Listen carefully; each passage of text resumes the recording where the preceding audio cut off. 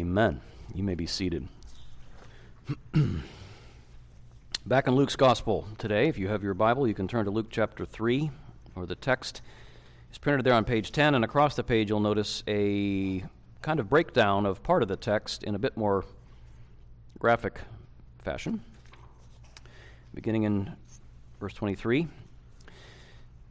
Jesus, when he began his ministry, was about 30 years of age, being the son, as was supposed, of Joseph, the son of Heli, the son of Matthat, the son of Levi, the son of Melchi, the son of Jannai, the son of Joseph, the son of Mattathias, the son of Amos, the son of Nahum, the son of Esli, the son of Nagai, the son of Maath, the son of Mattathias, the son of Semain, the son of Josek, the son of Joda, the son of Johanan, the son of Resa, the son of Zerubbabel, the son of Shealtiel, the son of Neri, the son of Melchi, the son of Adai, the son of Kozam, the son of Elmadam, the son of the son of Joshua, the son of Eleazar, the son of Joram, the son of Matthat, the son of Levi, the son of Simeon, the son of Judah, the son of Joseph, the son of Jonam, the son of Eliakim, the son of Meliah, the son of Menah, the son of Mattatha, the son of Nathan, the son of David, the son of Jesse, the son of Obed, the son of Boaz, the son of Salah, the son of Nahshon, the son of Amminadab, the son of Admin, the son of Arni, the son of Hezron, the son of Perez, the son of Judah, the son of Jacob, the son of Isaac, the son of Abraham, the son of Terah, the son of Nahor, the son of Serug, the son of Reu,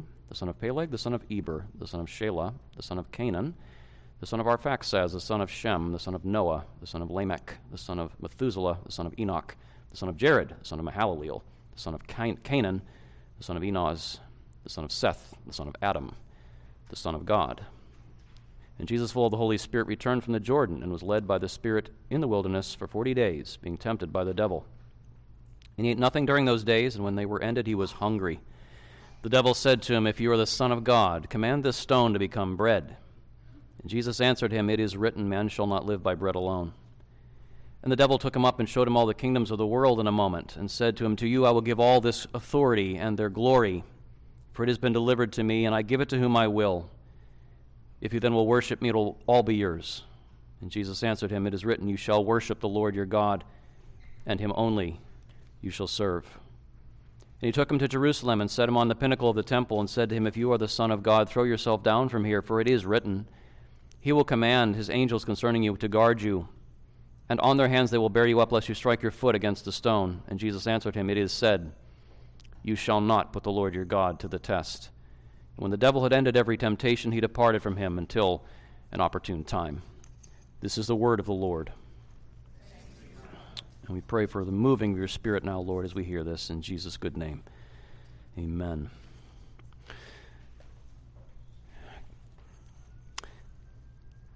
I'm discovering as you get older that it clarifies your priorities. You start to realize you don't have unlimited time, and so you've got to be a little more focused. And I've come to realize as I'm growing older in the ministry, I'm getting some focus. And I've realized that one of the pretty basic things I'm just after, I want to use, in whatever time God continues to give me, and I know you want this too, but I want to use every tool and sometimes every weapon in my pastoral arsenal to go after this one specific goal in particular, and that is to get your focus off you onto what you are a part of. I want to get your focus off you onto what you're a part of. And me too. And that's no slight to you or to me, because you're a part of this thing that we're a part of. But what will happen is you and I get our focus off of ourselves onto what we are a part of is what is going to shift is what matters most. Because in what we are a part of, beloved, in what you are a part of, what I'm a part of, you don't matter the most. You matter a lot. You don't matter the most. And that's going to affect the way that you interact with the story of Jesus in this gospel. Because if your life is really about you, then Jesus really matters only insofar as he improves your life. And there are honestly a lot of professing Christians for whom this is pretty much true. They're focused on themselves. And so the reality is Jesus matters pretty much to the extent that he improves their life. And we've talked about the whole hell insurance thing. You know, Jesus gives me hell insurance. And we all would like a lot more benefits than just hell insurance from Jesus. But that's about how much Jesus matters if your life's about you. But in this thing that you and I are a part of, Jesus matters so much more than that. Because Jesus is the central figure in this thing that we're a part of. He is, you guys like plays, you like Broadway? Jesus is the playwright of this play. If history is a drama, Jesus, he is the playwright. And he is the main protagonist. He is the central figure. And so if we're in this thing, in this drama, if we're a part of this, we really need to learn who Jesus is. We need to know who this person is. And we need to orient our lives, which do matter, we need to orient our lives to what he is doing. Now, with that in mind, you can see that the first 3.5 chapters of Luke's gospel are really just setting Jesus in the context of what you and I are a part of. I've sometimes called it the macro story. Jesus is in the macro story, and you're in the macro story. We're all part of this macro story, but Luke is setting Jesus in the context of this big thing that God is writing, God is doing, and he's really showing us in these early chapters how all the storylines in that macro story converge in Jesus. That, by the way, is why the opening part of the text that I just read to you is not just a boring string of irrelevant names. I mean, I'm like you. I get to a bunch of Hebrew names in the Bible that go on for pages, and I glaze over. But what Luke is doing here is not just a boring string of irrelevant names, because what Jesus' genealogy, and following that, his temptation, what they're showing us is who Jesus is in light of the whole story up to this point. They're showing us who Jesus is in light of the whole macro story up to this point. And what I would like to show you today, just briefly, is that this text shows us Jesus is two things. First of all, he's our representative. Let's look at his genealogy and just think for a moment about the fact that he's our representative. Because you guys ever been on like Ancestry.com? You ever poked around in your genealogy? Some of you know your family stories better than others. But the purpose of a genealogy, Andrew the son of Ben, the son of Gary, the son of Wally, the son of Joseph, and so on. The purpose of a genealogy is to show who's this person a part of. Who is this individual, Ben Miller? Who is he a part of? Who are this person's people? What line, what story is this particular individual standing in? That is the purpose of the biblical genealogies. That's the purpose of genealogies today. It's good to know who we're a part of, what storyline we are standing in. And in Jesus' case, you'll notice there's a further layer here. And here it'd be helpful to look at that diagram on page 11 in your bulletin, because Luke breaks his genealogy down. There's 77, there's 11 sevens, 11 groups of 7 here. And you'll notice there's kind of something deeper with Jesus' genealogy. It shows us not just the people he came from. It shows us not just the people from whom Jesus has come. It also is showing us the people for whom Jesus is about to act. Let me just quickly say that again. This isn't just showing us the people from whom Jesus came. It is showing us that, but it's also showing us the people for whom he is about to act. And we can relate to this, I think, even on the individual level, because if you think about your family line, did your parents ever say to you, your grandparents ever say to you, if you keep doing that, you're going to shame the family, or something like that, or you'll be the first of our line to do X, maybe more positively. And the point there is that as you find yourself in this line of the people you're a part of, what you do does reflect on the family, does reflect on the line. You can bring shame or honor because you, in a way, in your generation, represent these people. You're not just born into this story, you affect the story by who you are and what you do. But it's even a bigger deal how you act if you hold an office that represents a whole people. If you have an office given to you and you're going to represent an entire nation or entire tribe or an entire group of people, an entire body of people, it is really important that we know that you're one of them. You're not an alien, you're not a stranger, you're not a foreigner. This is why in our Constitution, our president must be a natural-born citizen.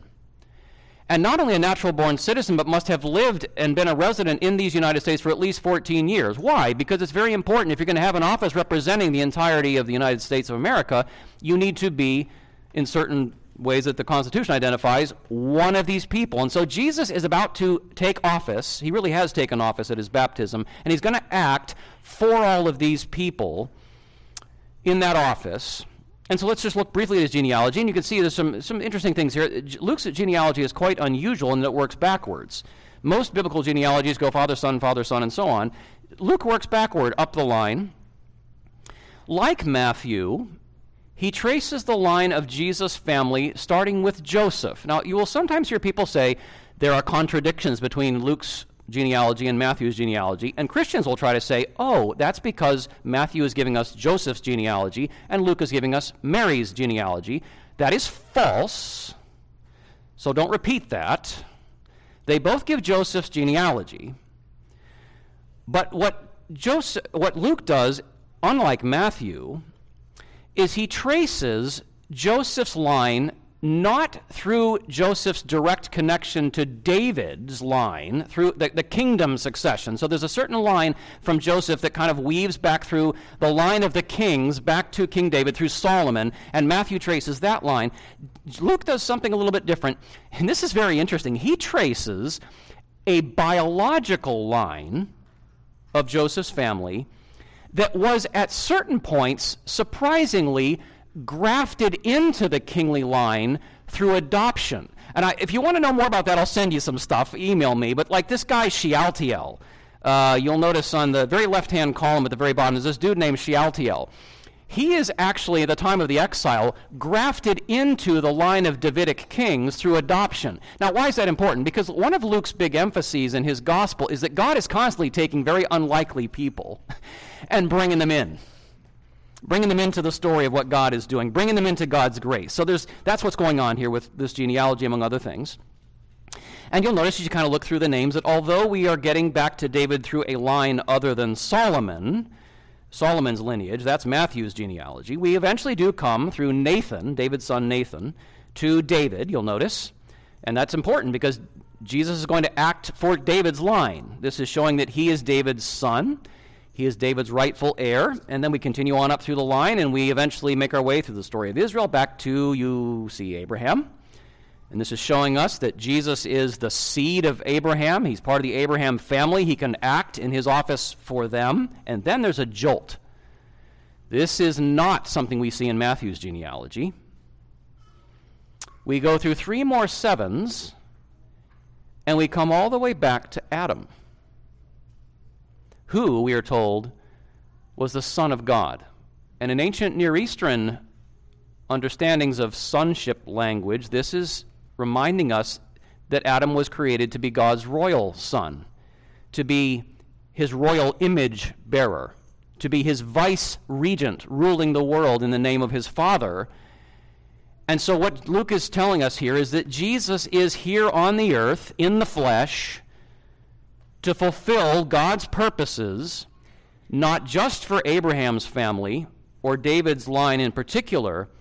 He's here to fulfill God's purposes for the entire human race. Everything God made humans to be, Jesus will be that. He is the representative, not just of Israel through Abraham and David. He's the representative of God's humanity as a whole, because you'll remember God told Abraham, in your seed all the families of the earth will be blessed, right? I love the way N.T. Wright expresses this in his book, The New Testament and the People of God. He says, Luke told the story of Jesus as a Jewish story, indeed as the Jewish story, but he told it in such a way as to say to his non-Jewish, Greco-Roman audience, here in the life of this one man is the Jewish message of salvation that you pagans need. Amen? Here in this one man is the Jewish message of salvation that you pagans need. It's for you too. Theophilus, a Gentile. Trinity Church, here we are. Most of us, I assume, Gentiles. So Jesus is our representative. That's what the genealogy shows us. But then we go on to discover that he's not only, I said there's 2 things. He's not just our representative, he is our champion. That's the second thing we see, beginning in chapter 4. He's our champion, because the text moves on immediately. And in keeping with the breadth of those that Jesus has come to save, so we've just kind of been shocked a little bit. It's not just Abraham's family, not just David's line. It's all of Adam's race. It's God's humanity as a whole. That's who Jesus came to save, Adam's family. And in keeping with that scope of what Jesus has come to do, we are introduced immediately now to the real enemy that he is here to face and to save us from. And it's very interesting to notice that this initial enemy contact, it's not with godless human powers, whether those are over Israel. You might think, well, why not pay a visit to Tiberius Caesar or Pontius Pilate, for example? Shake things up in the Roman Empire a little bit. That's not what Jesus thought his initial contact.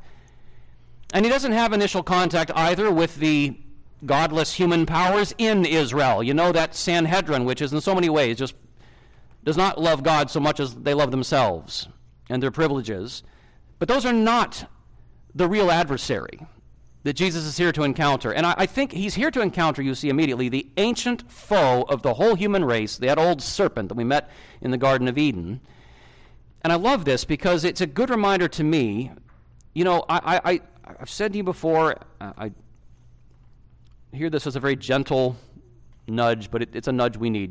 Beloved, we really are preoccupied. And as Americans, I think we are uniquely preoccupied with flesh and blood. Oh, we are into the things that are going on with flesh and blood. It's so important to us. It's just apocalyptically important to us so much of the time. And we're gently reminded here that the true adversary, the real war, the deliverance we really need is not from flesh and blood. It is this enemy who must be met on the field of battle. And it's important to notice that it's the Spirit. Do you notice that? Jesus is full of the Holy Spirit. And he is impelled, he is led by the Spirit. Now, when you see the Spirit, you remember, this is going all the way back to the very first words of the Bible. In the beginning, God created, and the Spirit of God is moving. The Spirit is life-giving. It's the power that creates, and that Spirit is moving in Jesus and moving through Jesus and driving him into the wilderness to encounter the devil. And it's interesting that it's in the wilderness. This is really crucial. He's not going to meet the serpent, the devil, in some Eden context. He's not in the promised land. He's not in Israel. He's driven out into the wilderness. And you might remember what happened to Adam and Eve when they sinned against the Lord of the garden, the Lord of the temple. They are thrown out. They are alienated, exiled. This is the place of curse. It's the place of separation from God. And the Spirit drives Jesus out there to this place of alienation and curse. There's another biblical allusion here, and that is, this is the realm of a dark power called Azazel. If you read about the Day of Atonement, Yom Kippur, in Israel's history, you'll remember that 2 goats were sacrificed that day. One was slain in the normal way as a bloody sin offering. The other goat, the sins of Israel were confessed over this goat. They were placed upon this goat, and that goat was sent away from Israel out into the wilderness to Azazel.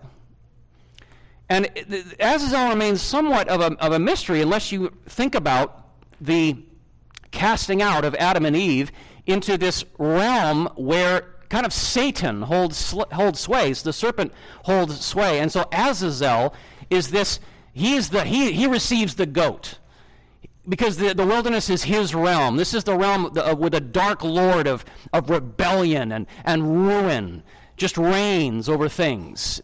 Jim Jordan says Azazel is the lord of the trash heap outside the holy place. And the goat is sort of cast out into that outer darkness where Azazel is. And here's Jesus thrown out as a kind of scapegoat into Azazel's realm. And this ancient tempter now is ready for him. But he's going to encounter a very different Adam from the last one. Notice the specifics of the temptation. So Azazel gets to work. Right away in verse 2, Jesus is hungry. 40 days, man, a long time. The first temptation. The devil seeks to get Jesus to satisfy his needs and wants apart from his Father's will. That's the first thing. Satisfy your needs and wants apart from the Father's will. Because there's nothing wrong with eating. I mean, the man is starving after 40 days. There's nothing wrong with eating. There is something very wrong with eating if you have to disregard the word of the Lord.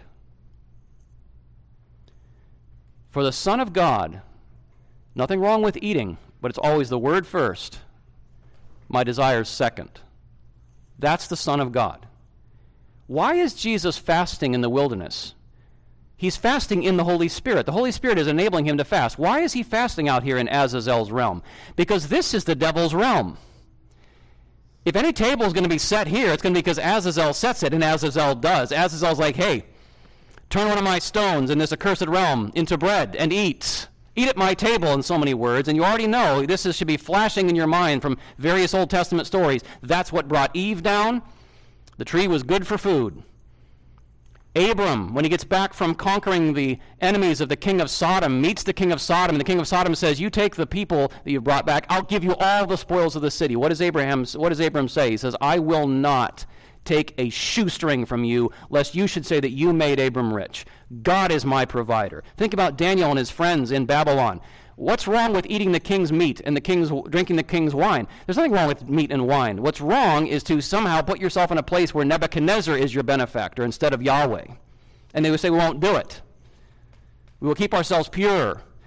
Paul says to the Corinthians, now we're in the New Testament now, this is a Gentile city. He says, when you go into pagan temples and you eat their worship feasts, you are eating at the table of demons. And I don't want you to have fellowship and partake in communion with demons. This is a big deal, and Jesus says, I'm not going to eat your food, Azazel. Nothing wrong with eating, but I am here because my Father has sent me here. And the fact that I can obtain something, the fact that I can enjoy something, isn't the only issue for me because I'm the Son of God. The question is, am I obtaining this? Am I enjoying this in disregard of my Father's will? My meat and drink. I mean, he ate and drank. He was a human being. But my meat and drink ultimately is to do the will of my Father. Man shall not live, he says, by bread alone. Bread is good, but you don't live by bread alone. You live by every word that proceeds from the mouth of the Lord. Well, that didn't go so well. So the devil tries again. A second temptation. And he tempts Jesus the second time now to obtain the kingdom that God promised to him apart from his Father's will. Obtain the kingdom. And he just shows them the kingdoms of the world, all their glory, all the authority. In a moment, says it's all yours. And this is really, again, a very subtle temptation because God made man for dominion. Adam was to rule the world. He was to be the Lord of the kingdoms of the earth. That is what Jesus is here. I mean, Jesus is here to claim the kingdoms of the world, to become the King of Kings and the Lord of Lords. And so it's just like the devil's just saying, let's go with it, man. Here it is. God made us for dominion. He didn't just make man for dominion. He made us for the honor, the glory, the wealth that comes with that kingdom. But beloved, there is a way and there is a time appointed by the Father. Those to whom God gives rule go through a preparatory work. Adam would have ruled, but there was a preparatory time needed, including resisting the serpent. Israel was to be given a kingdom, but there's a whole wilderness thing. There's a time and a way appointed by the Father. David is actually anointed king, and then what happens? He's got to run away from a psychopathic father-in-law for the next 10 years of his life. That's a heavy trip to lay on a young man. But there's a preparatory work. There's a time and a way. God will give you the kingdom in his time, in his way. And what our hearts naturally say is, kingdom now, please. Kingdom now. We want power now. We want to rule now. We want all the justice now. We want all the status now. And the devil says, then let me show you the way. And it is a lie. What a presumptuous thing for the devil to say, all of this has been delivered to me, and I give it to whom I will. What a presumptuous thing to say. The earth is the Lord's and the fullness thereof, the world and all who dwell in it.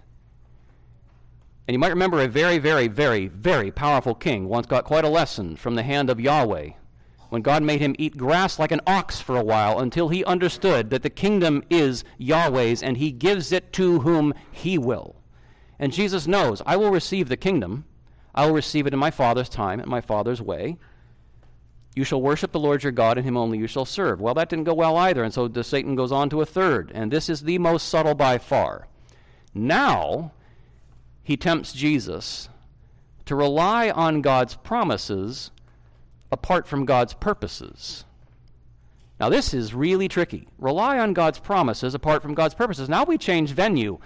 So let's go back into the Holy Land. I think this is probably a vision, not a physical transport, but we're back in the Holy Land. We are back in the Holy City. We're back in the place of God's covenant, not out in the wilderness anymore.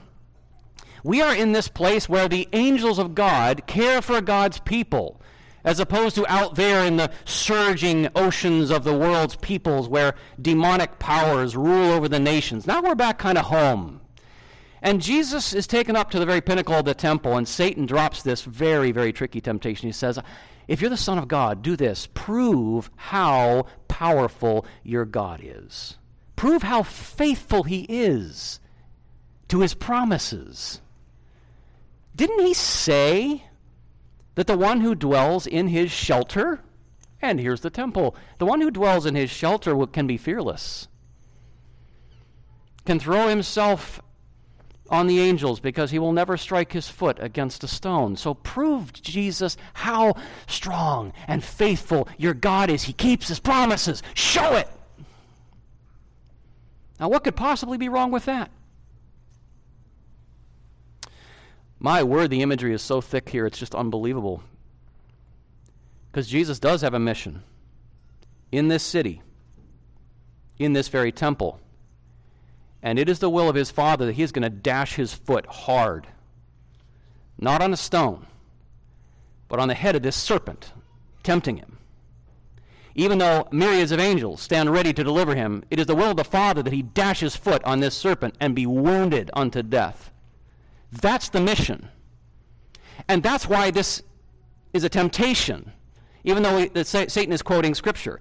He's quoting from Psalm 91, and the very next, interestingly, unquoted verse in Psalm 91, they shall bear you up in their hands, lest you dash your foot against the stone. Guess what the very next verse is in Psalm 91? You will tread on the lion and the adder.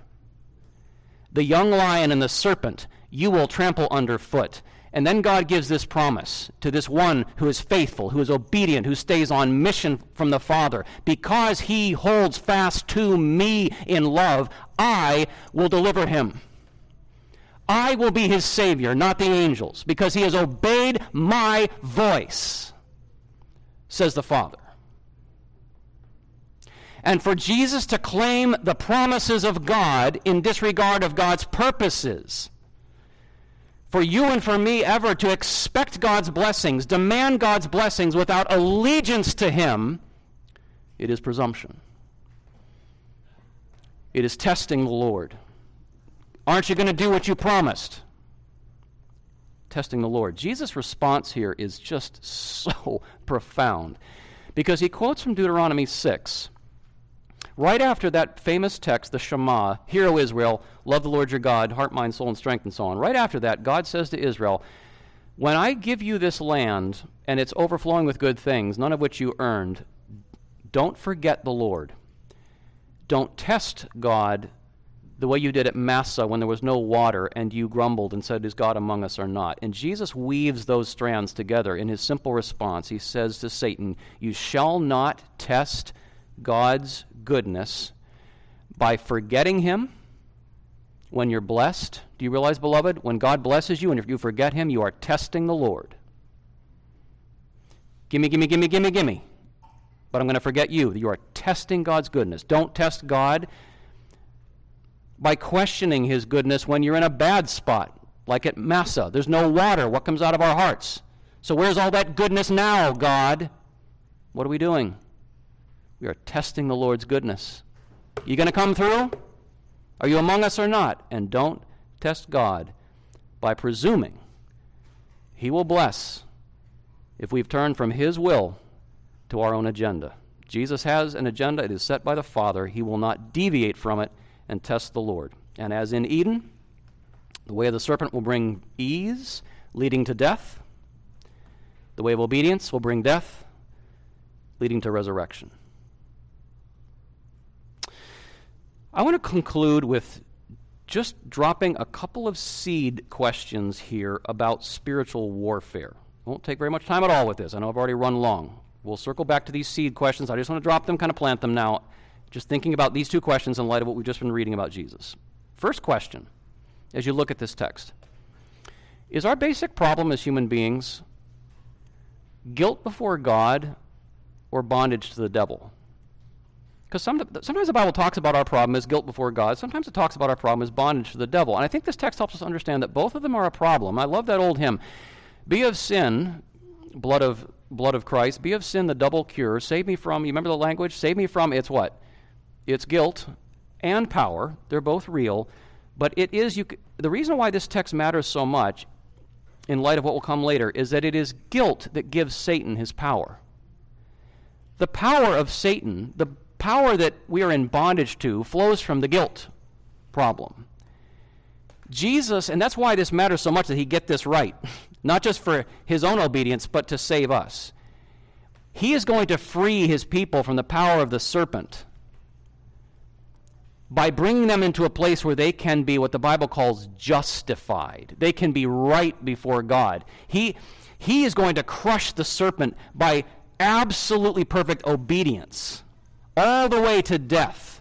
Perfect obedience to the Father, offering his life as a perfect sacrifice in the end, bearing our curse. That is how he's going to crush the serpent, through perfect obedience. But then we are going to tread on the serpent through his obedience, because he has taken the curse. He has fulfilled the law, and Paul says that is how he disarmed Satan. He just stripped the evil one of any points of accusation against you and me. There's nothing in God's curse that can land for you and me now. There's no point of obedience that Jesus has not fulfilled for us. And so we stand before God guiltless, justified, righteous, and that's why Satan has been disarmed with respect to us. He cannot destroy us anymore because our guilt has been taken away. And that's exactly what you see even in the Exodus, right? What ultimately broke the power of Pharaoh? It was the blood of the Passover lamb. The removal of guilt is the removal of the power. But a second final question just to think about, and we'll circle back to this one too, in light of this text. How does Satan's temptation work in our modern, disenchanted world? Because we don't believe in demons anymore, right? We don't believe in all this supernatural, spiritual stuff. Our world has been disenchanted. You know, we live in a scientific age. You know, what do we do with a text like this in a modern world? I mean, does anyone really take this kind of, the devil and all this stuff going on? Is this serious? It's interesting, in our time, for all of our so-called enlightenment and advancement, and we're beyond all of that, our world is actually not so very disenchanted, as you know. People still, to this day, and I think you see a hunger for this more and more, they still open themselves up to the spirit world through rituals of the occult. I'm hearing about this more and more. Rituals of other so-called spiritualities. There are still people in this world who pay homage to imagined deities, behind which the Apostle Paul says stand real, though invisible, demonic forces. All that's still going on. But what I'd like to think about for those of us who live in the modern, disenchanted world is the devil is very, very happy to remain invisible as long as he can pull us away from God, his word, and the life that he made us for. He's happy never to be seen, never to be heard, never to come out from behind the curtain. What does the devil want? In 2022 North America, as much as in first century Palestine, what the devil wants is for our wants and our needs to be running free from faith. He wants you living for your wants and your needs apart from faith in God. He doesn't want your wants to be wanting in faith. Doesn't want your needs to be needs in faith. He wants you pursuing your wants and needs apart from faith. That's what the temptation with the stone is about. And he's happy if he can get that, even if you never even think about him or spirituality. Or the kingdom temptation. Satan's very happy if you and I are running after power, running after dominion, seeking justice, seeking status, as long as it's running free of obedience. He'll even give you power, dominion, success, as long as it doesn't involve surrendering all that in obedience to the Father. And you know what he really loves? The temple temptation. He really, really loves religion that is all about God fulfilling my purposes rather than my conforming to his. Loves it. And increasingly, it's interesting, I listen a lot to just kind of Christian commentators and thinkers in our time, and increasingly in our very mechanical, technological age, I do hear the word demonic showing up for the first time in a long while, that there is something demonic about the late modern world, that this centuries-long quest for total control of nature by human beings has somehow turned back on ourselves, and we have become slaves of our own powers. There's a weird feeling about this. A sense that many of us now, especially our children, they are drowning in distractions and stimulus, and we do not have the wisdom, we do not have the strength, we do not even have the desire to extricate ourselves from that torrent that is just bearing down on us. And it feels demonic, something machine-like, something controlling. I don't think that's completely wrong. And we'll circle back to it. But, of course, but God. Because what this text sets before us is Christus Victor. Christ is victor. He's victor over enemies without. He is also victor over all the enemies within. And so we're going to keep following him through Luke's gospel and keep learning together how do we live this victorious life that he has opened to us through his obedience. Father, guide us and change us and empower us in Christ, your victorious Son, in whom we pray. Amen.